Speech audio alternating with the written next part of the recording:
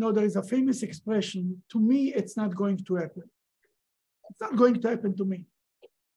They just, a few years ago, they made a survey in Israel on certain things that people believe that this is not going to happen to them. 40% of the Israelis believe that drowning will never happen to them. To drown, God forbid, to be drowned in, Israel everybody goes to the beaches constantly. And it's a very common question. It's on everybody's mind. And kids were drowning in the last few summers because of the parents were on the cell phone and so on. 40% of the Israelis says, this is not going to happen to me.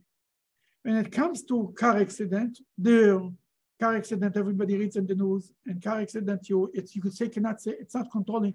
I cannot control it. I'm not the only one who can control it. There is another person. Then there the numbers are going down. Only 30% say it's not going to happen to me. Burglar, somebody breaking into your house and stealing. Thieves. But this is very common in Israel. Yeah. Because of mainly the Arabs and the Palestinians and all who come, the Bedouins, they come and it's a disaster. Only 21% say, to me, it's not going to happen. I'm not worried about it.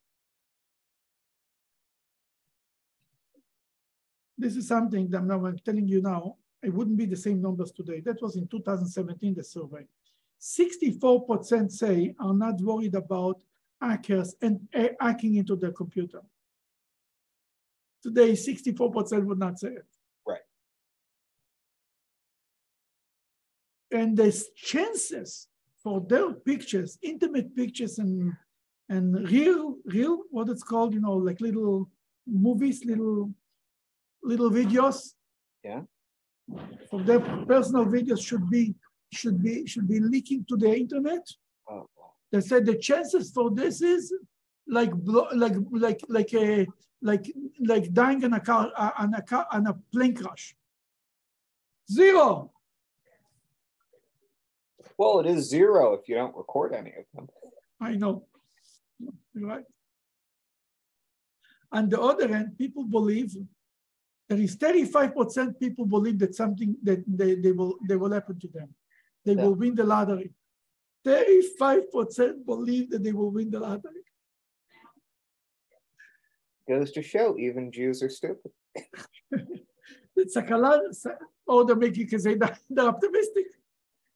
That's how you look at it. Psychologists explain that the attitude, to me, it's not going to happen. It comes from one of the basic needs of a human being to control his life. And he cannot have this unknown in his life getting bigger and larger. And therefore, because he wants to feel that he controls his life, that he's using some psychological tools, then they they're twisting reality just for the sake to feel good about your life, to move on with life. Mm-hmm. Because I feel I know what I'm doing, and I'll make sure that this is not going to happen to me. I know what could happen to me, what cannot happen to me. I take care of business. It's not going to happen. Even though in life so many times things happen that you think never happened to you, we are always surprised again. Like, oh, I can't believe such a thing happened. Why can't believe it happens to him and to him? To me? I think in the Jewish people it's even more complicated, because many people believe because he's a good person, then God will protect him from certain things because he's doing the right thing in life and so on and on. But it's very interesting, this attitude. In our Parsha this week, we read this week 2 Parshas, Achrei and Kedoshim.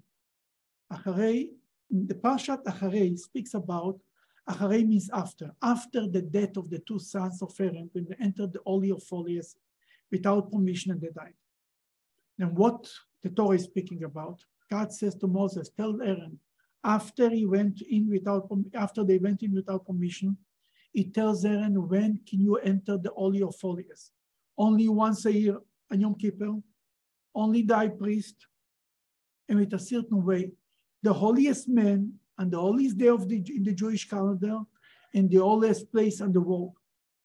And the holy temple, in the holiest of holiest is the room within the holy temple mount where the Ark of the Covenant is. Right? The Torah gives also orders what kind of clothing he should wear.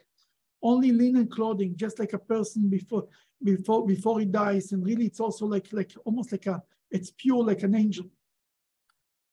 And before he enters the Holy of Holies, he has to toivel in the mikveh. He has to immerse himself in the mikveh. And he has to do it on Yom Kippur, on the holiest day. He has to do it 5 times. Between every time he walks in and walks out, he changes clothing. Every time he has to immerse in the mikveh. Then it's written up, we're reading about the scapegoat. You know the famous line, the scapegoat? It's because in the temple in Jerusalem on Yom Kippur, he used to take 2 goats.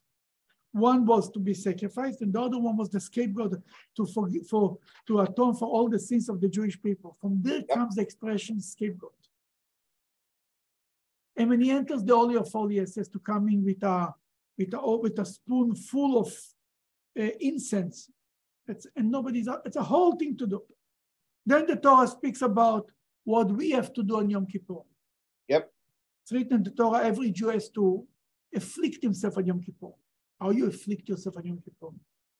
People can say, oh, affliction by me is when I invite my in-laws to my house. Some affliction. But then, it's fasting and it's... Oh, it's fasting, water. Not eating, not drinking, not anointing yourself, basically not showering, not having relations, and not wearing leather shoes. 5 things. Mm-hmm.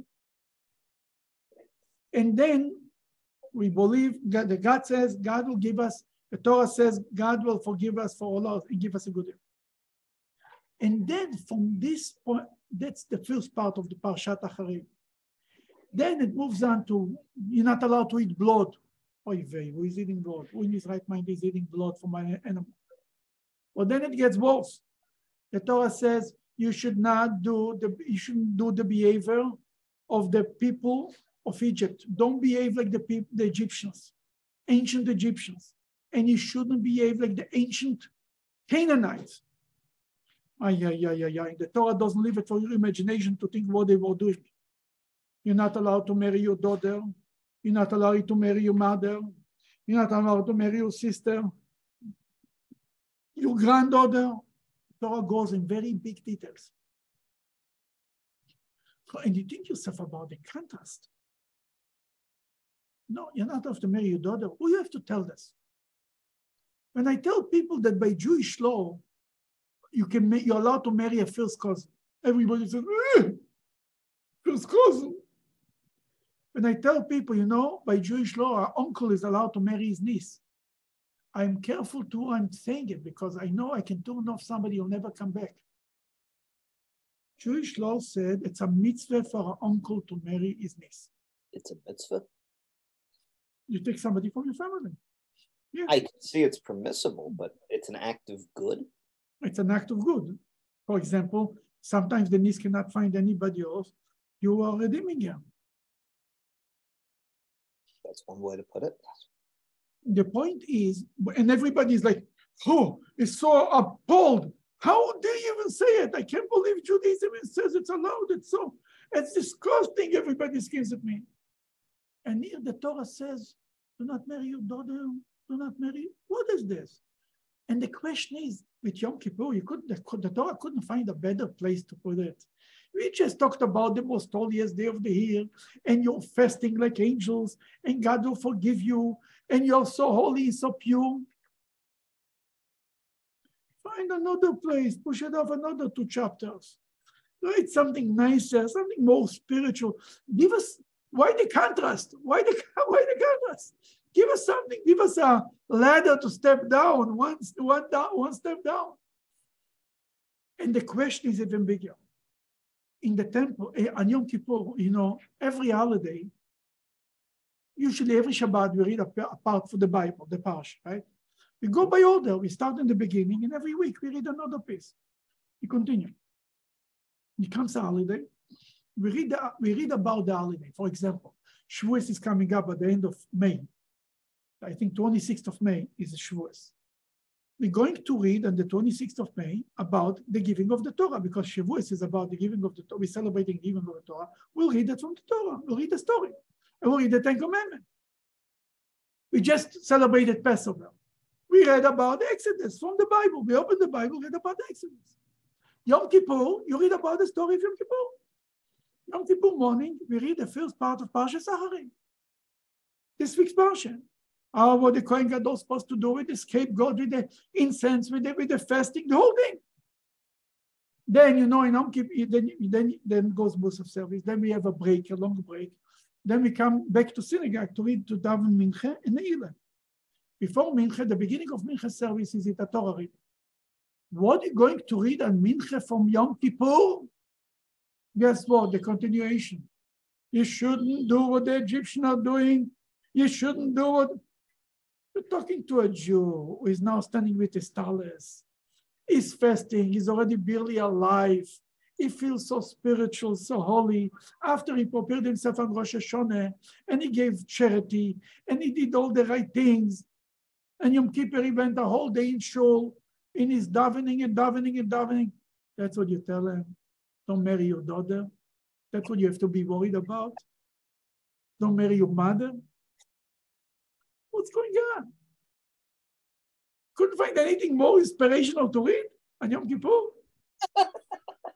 The Haftorah of Yom Kippur is about Jonah, about how Jonah was doing tshuva. An amazing inspirational story. The Haftorah of Mincha. The Haftorah of the morning Yom Kippur is about taking care of the poor and dressing them. Beautiful.